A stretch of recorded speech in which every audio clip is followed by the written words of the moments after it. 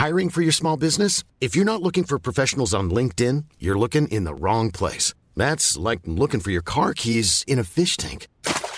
LinkedIn helps you hire professionals you can't find anywhere else, even those who aren't actively searching for a new job but might be open to the perfect role. In a given month, over 70% of LinkedIn users don't even visit other leading job sites. So start looking in the right place. With LinkedIn, you can hire professionals like a professional. Post your free job on linkedin.com/people today. It's The Wonky Show. We talk deferrals and the new Clearing Plus, research sustainability, and a big plan for widening participation. It's all coming up. I don't think we live in a world where you let your children do things. I think we've got to encourage them to take big decisions for themselves. I would be encouraging my children, who have all been to universities, 6 of them, actually 6 universities, to grab opportunities that were available now that weren't available before. I think some of my kids...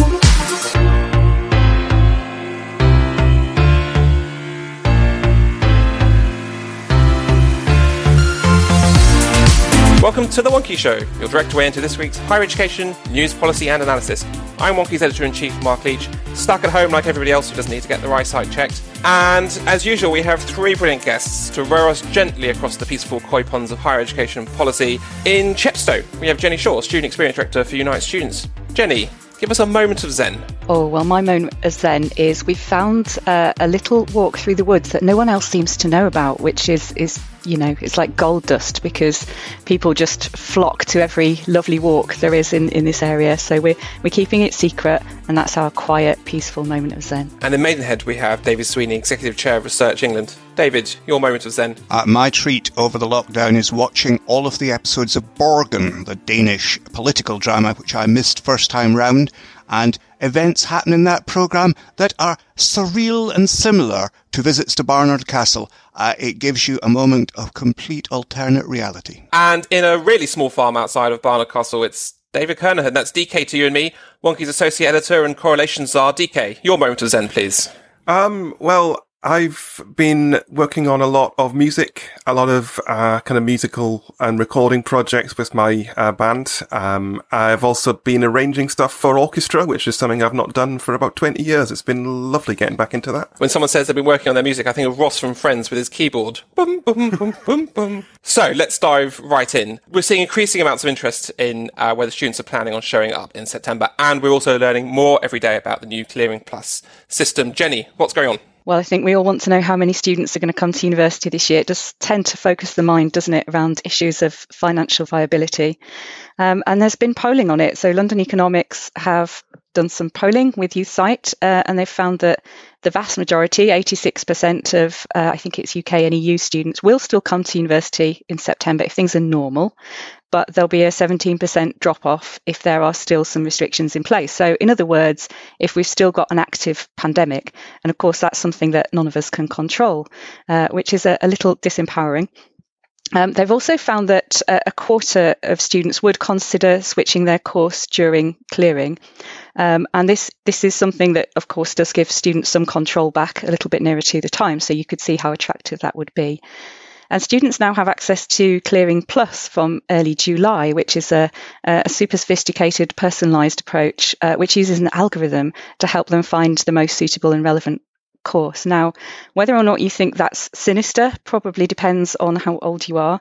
And actually, if you're a student, it's going to be the sort of technology I think that you probably understand quite well and navigate around quite well.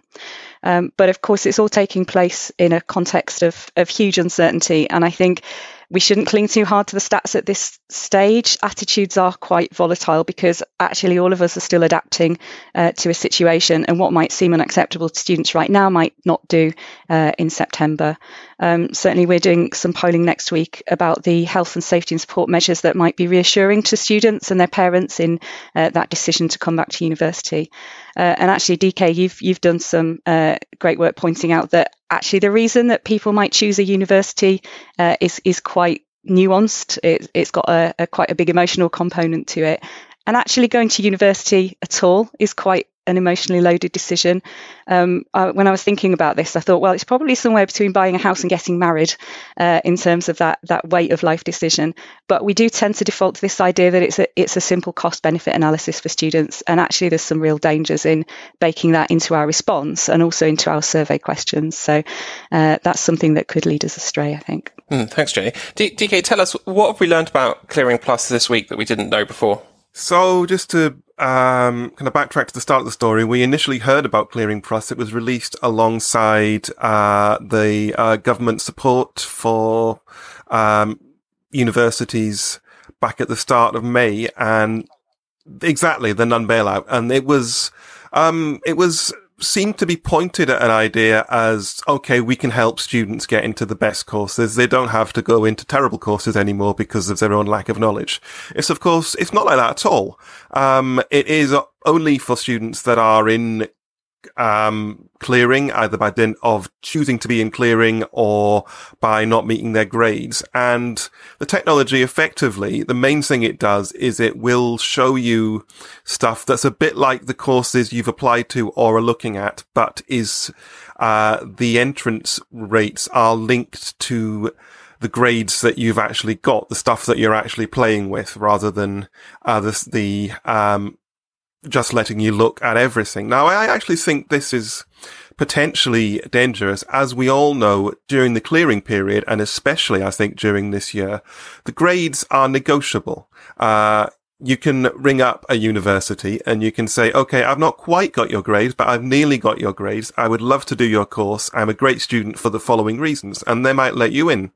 Exactly the same thing has happened to many, many people I know, and it continues to happen. This is why we have clearing in a way. It is a second chance.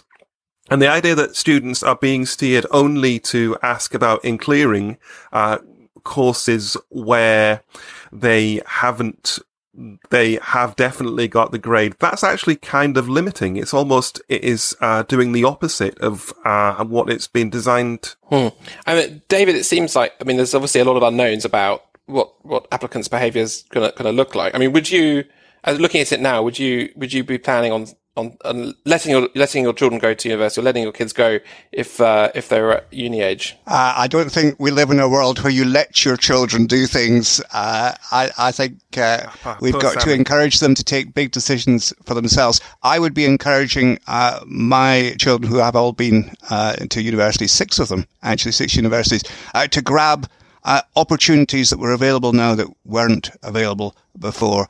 I think some of my kids did not so well in their first go at university, but in those cases, universities offered them second goes, actually, through master's courses that have transformed their lives. I think that there are so many opportunities for people who are willing to grab them, and this is a time for looking for exactly that. So I think a scheme that narrows down student choice, potential student choice, is not so great as one which opens out new opportunities. I mean, it's fair to say it's not the intention, I think, behind the Clearing Plus system. I mean, I think it's fair to say that that might be one of the unintended consequences, but the intention isn't to narrow it, and we don't know for sure what will happen. I mean, Jenny, on the face of it, do you think that this will help people get in, more people get into the right sort of courses, or are you also worried about the kind of potential narrowing effect? I think the fact is we just don't know, and the one of the things about unintended consequences is that they are unintended, and you don't actually get to find out what they are until after the fact. So we're doing this in quite a strange year, and it is a bit of an experiment. So I just don't think. I think there is the potential for it to narrow choices. I think there is the potential for bias unintentionally to creep into the way it's done. I think there is the potential for some students to be disadvantaged by it, but obviously it has not been designed in that way. It's been designed to be as good and as fair as possible, and I think one of the positives that I've read is actually the emphasis that was put on the user experience, which I think is often overlooked, but actually the feedback from students was that they wanted a better user experience. They wanted it to be easier to navigate because that would be helpful to them. Whether the algorithm delivers what they need right now, I just don't think we know. There is a provider angle to all this as well, because providers that are offering courses can change settings in such a way that their courses can target particular students that they've been having trouble recruiting in the past. So, I mean, the obvious example that providers would use this to target students that have got the right grades, but they can also use it to target students that come from polar quintile number 1. So the people that are least likely to go to university. This, of course, is a requirement for many providers in their access and participation planning with OFS to recruit more and more of these students. So they can actually use this scheme to make sure that their course gets in front of the students from those particular disadvantaged groups that otherwise wouldn't be considering it. We don't really know, as everyone said, really, we don't really know exactly how this is going to work in practice, but it is one to watch. And I, for one, the back end of next January, at which point we will probably still be in lockdown. I will be looking very closely at the application data for evidence of where this might have had an impact. So I think that's really interesting, actually, if universities can set the parameters for contextual admissions, because that's something that hasn't been done in that way before. It'd be interesting to see whether people do that and what the impact might be. And I mean, I'm also interested, I mean, perhaps it's not the conversation so much for today, but like so many things, how this whole crisis will change long-term policy and also behaviours and expectations. And it seems to me like the government has made its mind up that PQA is the right way to go. And I wonder if this situation will kind of give them a kind of a hook to hang that policy on. And I mean, David, you've been around these arguments for a long time in different cycles as it's kind of fallen in and out of favour. Could you imagine us ending in a kind of PQA type system in the next couple of years? Well, yes, I certainly could imagine that. I think it's a very tricky issue because you've got to look at it from the point of view of the applicants. And I think there are certainly some who are significantly disadvantaged by the way it's done now. There are also quite a lot, I think, who have more time to think and plan in the current system. So I think there's no right or wrong. Where I think we are, though, is that things that were considered unthinkable and impractical are now worth thinking about. And although the disruption this year will be immense, I think we will get through that disruption, and things that were thought impractical will turn out to be possible. So I think it just resets the decisions around PQA, and I think we can have a much more informed discussion and lay aside some of the strong views we have about practicality that perhaps are not now justified. Well, from your lips to God's ears, I like the sound of a more informed conversation about PQA. Right, let's see who's been blogging for us this week. Hi, I'm Claire Taylor, working for Sums Consulting. It's a consultancy owned and run by universities. I've been working with university timetablers to understand the art of the possible for September 2020. We already know lectures are out, replaced by asynchronous online broadcasts available to students on demand. But what should universities do about small group teaching? I think there's two key questions that timetablers are asking, which will help them decide what to do about face-to-face teaching for September. One's about the rooms. How many rooms are still usable under social distancing rules? One university we spoke to estimated a reduction of 30 to 40%. And question two, what's the occupancy of those rooms likely to be? We think perhaps 15 to 25% of their full capacity. So what's this going to mean for face-to-face small group teaching? We're going to see multiple instances, double, triple teaching, much longer teaching days for academics. Or our senior leadership teams are going to have to make some difficult decisions about which cohorts to prioritise for face-to-face learning for September. Check out our longer blog on the Wonky site for more details on this. Right, Nesta's out with a new report about the missing $4 billion. That sounds like a lot of money, David. What on earth's going on? Well, I think this report has been some time in the gestation, and as Tom and Richard say, they've talked to a lot of people, and I am one of those people. I think it is a fantastic report with some great data attached that opens out things, provides, in fact, the informed basis for discussion that I was just referring to on PQA, provides a chance to have a debate about where we're going to get to and what I'm afraid I'm willing to call the new normal. I think we have a system that has served us very, very well, delivering some very strong outcomes. I think probably we need a slightly broader set of outcomes, and certainly we need outcomes that mean that, for example, UKRI can put into practice its mission as being a research and innovation agency for the whole country. We have had constant research concentration. There is a very strong investment in parts of the country who have delivered on that investment. I think we want to provide an opportunity, according to Forth and Jones, to look at that opportunity being available right across the country. What were your key takeaways from the report and its recommendations? Well, I think there's a lot of recommendations, some of which are practical and simple, but nevertheless challenging. Some of them aimed in the direction of my organisation, and I'm not going to comment on those, but I do appreciate the case that's being made. I think the key take home is that research and development is at the heart of economic growth across the whole country. That's, I think, what we believe and the government believes. But we have given undue attention to some parts of the country for a series of reasons that have been clearly set out. And now the take-home message is, why should we not invest in research and development right across the country and demonstrate that the benefits that follow will be available to all? I mean, David, you're a member of the Research Sustainability Task Force, and it's been, there was a bit of a row about, who was on it and naming the names. But it does seem like a fairly broad and sensible group.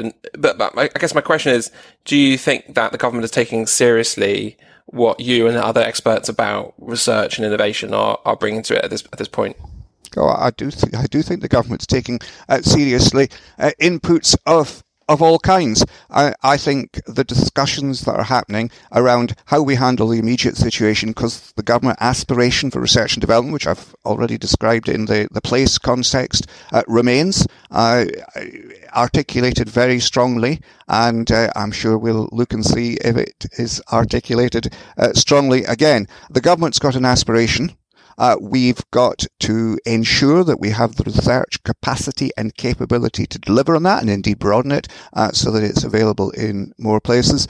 So really the task force is about how we do stuff now, but also research sustainability is clearly an issue that has been brought into sharp focus by the shock the system has had, and part of the agenda therefore is looking ahead, again being slightly trite, to look at what the new normal might be and how we might get there. So Richard and Tom have produced a great set of proposals for one element of the new normal. I'm sure that others will emerge, and I'm sure the government wants to listen to all of those and develop concrete plans to deliver. DK, on the kind of political side, it feels like the research innovation side of what goes on in the landscape inside universities and around that ecosystem is the bit that the government is keen on protecting and shoring up to a certain extent. It doesn't feel the same. It doesn't feel like there's the same attention to the rest of universities. The teaching and the learning and the experience. Why do you think that is? Well, first of all, I don't agree. I think the government is very concerned that the ability to deliver high-level skills and provide us with a workforce that's right for the jobs of tomorrow is very strong. I think actually the view of universities goes way beyond the economic approach. At the heart of regeneration in huge parts of the country is culture. And our universities are major centres for that. So I think this is a balanced approach. However, the government's always been very clearly involved in research. It's a very, very major funder, and we have national plans.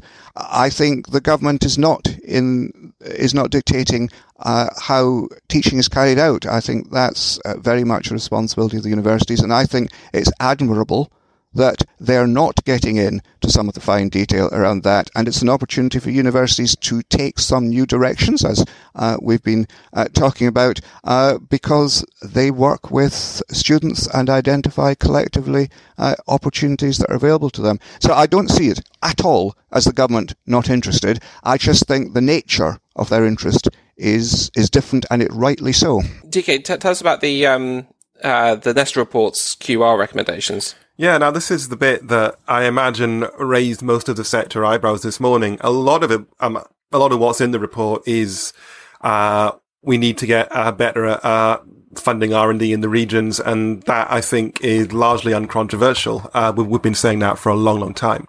But I'm just going to read you the actual text of It's recommendation 9. Block grant funding for research and knowledge exchange in universities should be regionally weighted to reflect current regional public underfunding of research and development.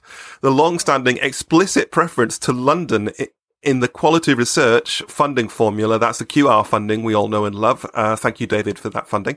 That should be removed. So this is a big, big shift. There's long been the expectation that, QR primarily pays for staff. It pays staff salaries, and those salaries cover staff living costs. Living costs are simply higher in London, and as much as we might like the idea of spending less in London and more elsewhere, the problem is that for the spend we make in London, we'll be getting less activity per pound of spend simply because it's more expensive to do pretty much anything in London. So there's a lot of other stuff in there aimed at UCRI, which obviously we can't expect David Swinney to talk about at this point. But there would be a high-level advisory committee of the nations and regions to look at the overall spread of project funding. And there'd be expansions to existing funds like the Strengths in Places. The other thing I spotted in this report, which I thought was interesting, was figure 10. Which is a lovely block diagram of all of the different players in the UK's R&D funding. Now, I looked at this and I was reminded back at the start of Joe Johnson's first period as Universities Minister. He talked a lot about a PowerPoint slide of doom, which showed an incredibly complicated system of things, which was quite hard to grasp exactly what was going on. Now, this diagram to me looks exactly like that kind of a slide. It's a complex system.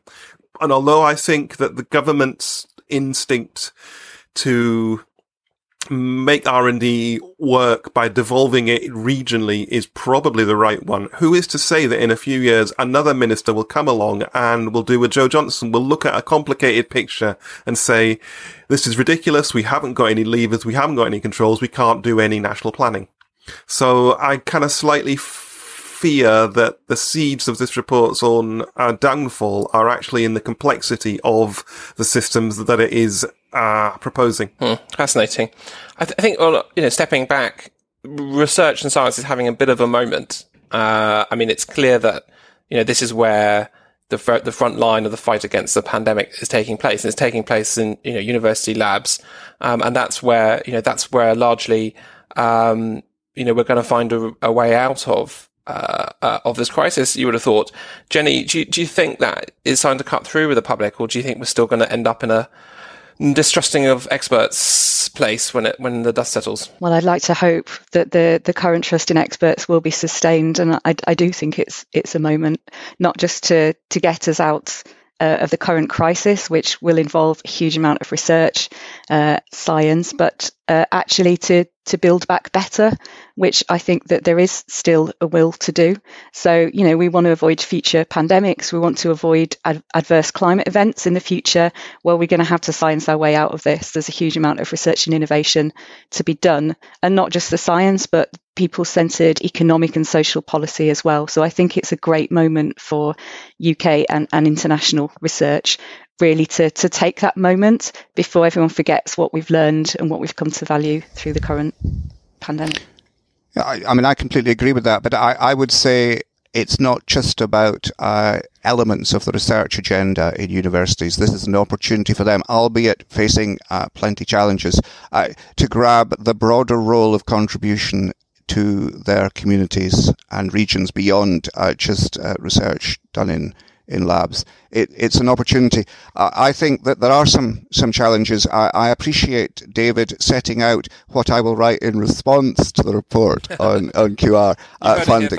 Yes, I always appreciate David's wisdom. Actually, it's really helpful. What I would say though is that there are, as well as additional costs from being in some parts of the country, there are also additional benefits from being in some parts of the country. And I think we do need to look hard at the method by which we do our funding to take account of how we will deliver the best outcomes across the country. Welcome to Yes But Does It Correlate, the podcast segment that takes sector data and drives it 200 miles up the A1 without stopping. The town of Barnard Castle in County Durham is a beautiful place and is noted in particular for easy access to opticians. But is there a higher education infrastructure that supports this local economic need? I've plotted the distance in miles as the crow flies to Barnard Castle from each UK higher education provider against the number of students studying ophthalmics in 2018-19 at each institution. Yes, but does it correlate? I would have thought that there was no correlation and that the provision of optical courses in ophthalmics was not correlated with distance. I'm going to go with a weak correlation. I think there might well be. Surprisingly enough, there is no correlation. R squared is 0.048. So obviously I reserve the right to go back later on and edit that to make myself look smarter. Cardiff University has the greatest number of students studying ophthalmics at a distance of 219 miles to Barnard Castle. Data is taken from the 2018-19 HESA student dataset and from Google Maps, and where the data does not exist or is equal to 0, I have not plotted it. See you next time.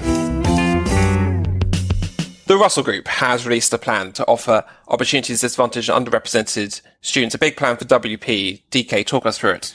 Now, every now and then, the Russell Group, which is the group of, which originally was the group of universities that had medical schools, but is now the group of universities that think that they offer something distinct and higher quality than others, shall we say. It's released a plan to more consistently offer opportunities for disadvantaged and unrepresented students. Now, you might think, that's the kind of thing that the Russell Group comes out with quite a lot. And you're right. It is a problem that needs fixing.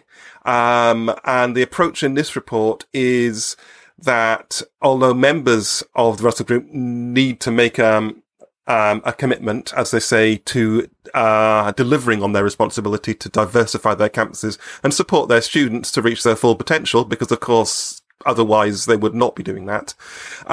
It's also calling on government to make changes in the opportunities at schooling and other adult education to support students to the extent that more students might be able to benefit from the marvellous education that only the Russell Group can offer.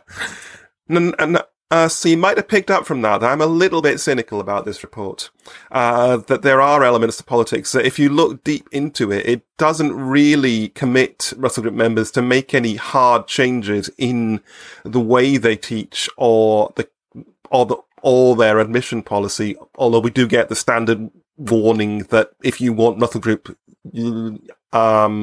universities to take on more students from disadvantaged backgrounds, they would have to, shock horror, lower their entrance grades. So a lot of the action is on the government. There's a new office for tackling inequality. I don't like that name. I reckon you could call it something like the Office for Fair Access. I think that would be a much more pleasing title. And so as you can probably tell, I'm not a massive fan of this, but it does point to work that needs to be done, and it does once again underline the fact that a lot of a person's success in life is defined not by the university they go to, but by their background and the jobs their parents did. I mean, there's this question about there's just an office for tackling inequality, or offer Mark 2. I mean, what extent though is this actually a response to the access and participation agenda from the Office of Students and the changes that all universities are going to have to make when it comes to WP? I mean, I think the first thing to say is I do admire the target that Chris Millward has set here, because actually he's forced this debate.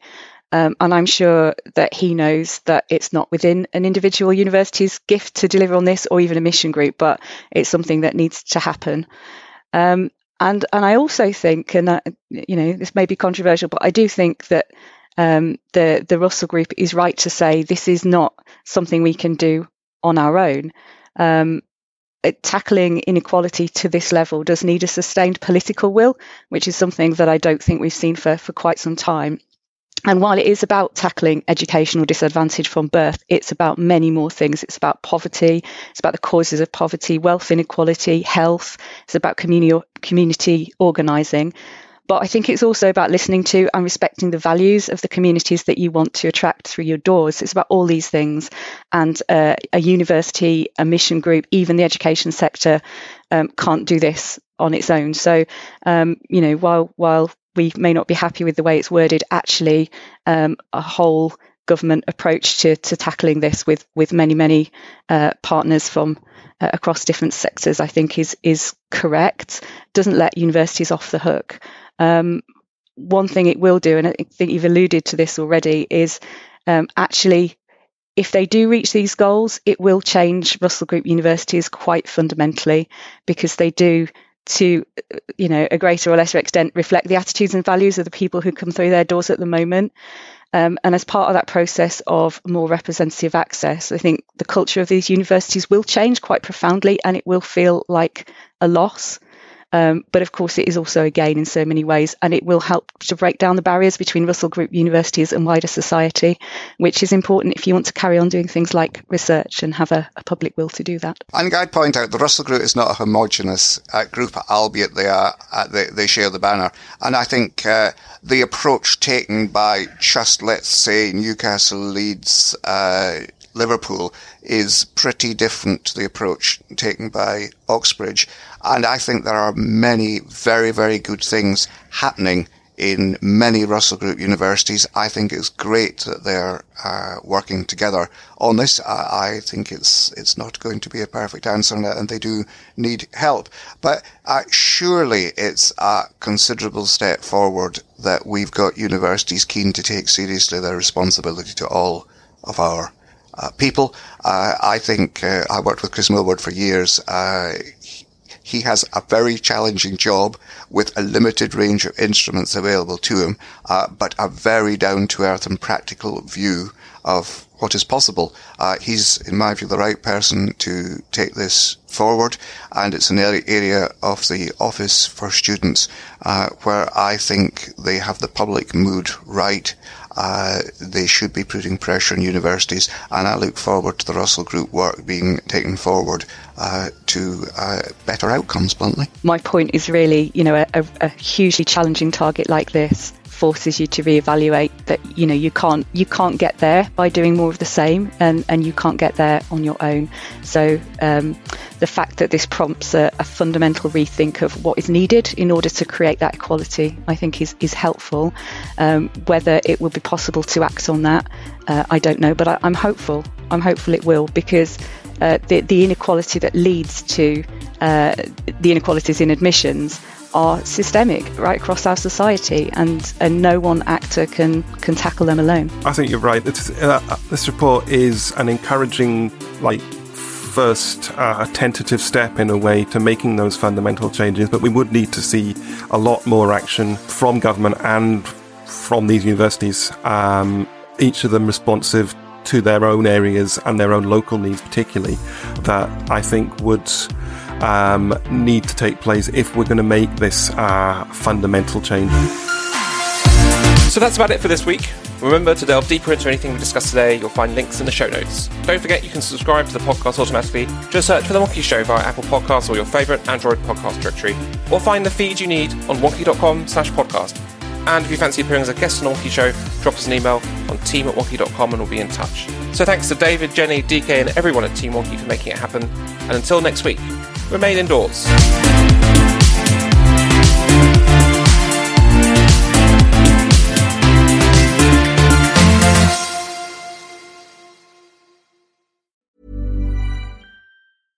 This Mother's Day, treat mom to healthy, glowing skin with Osea's limited edition skincare sets.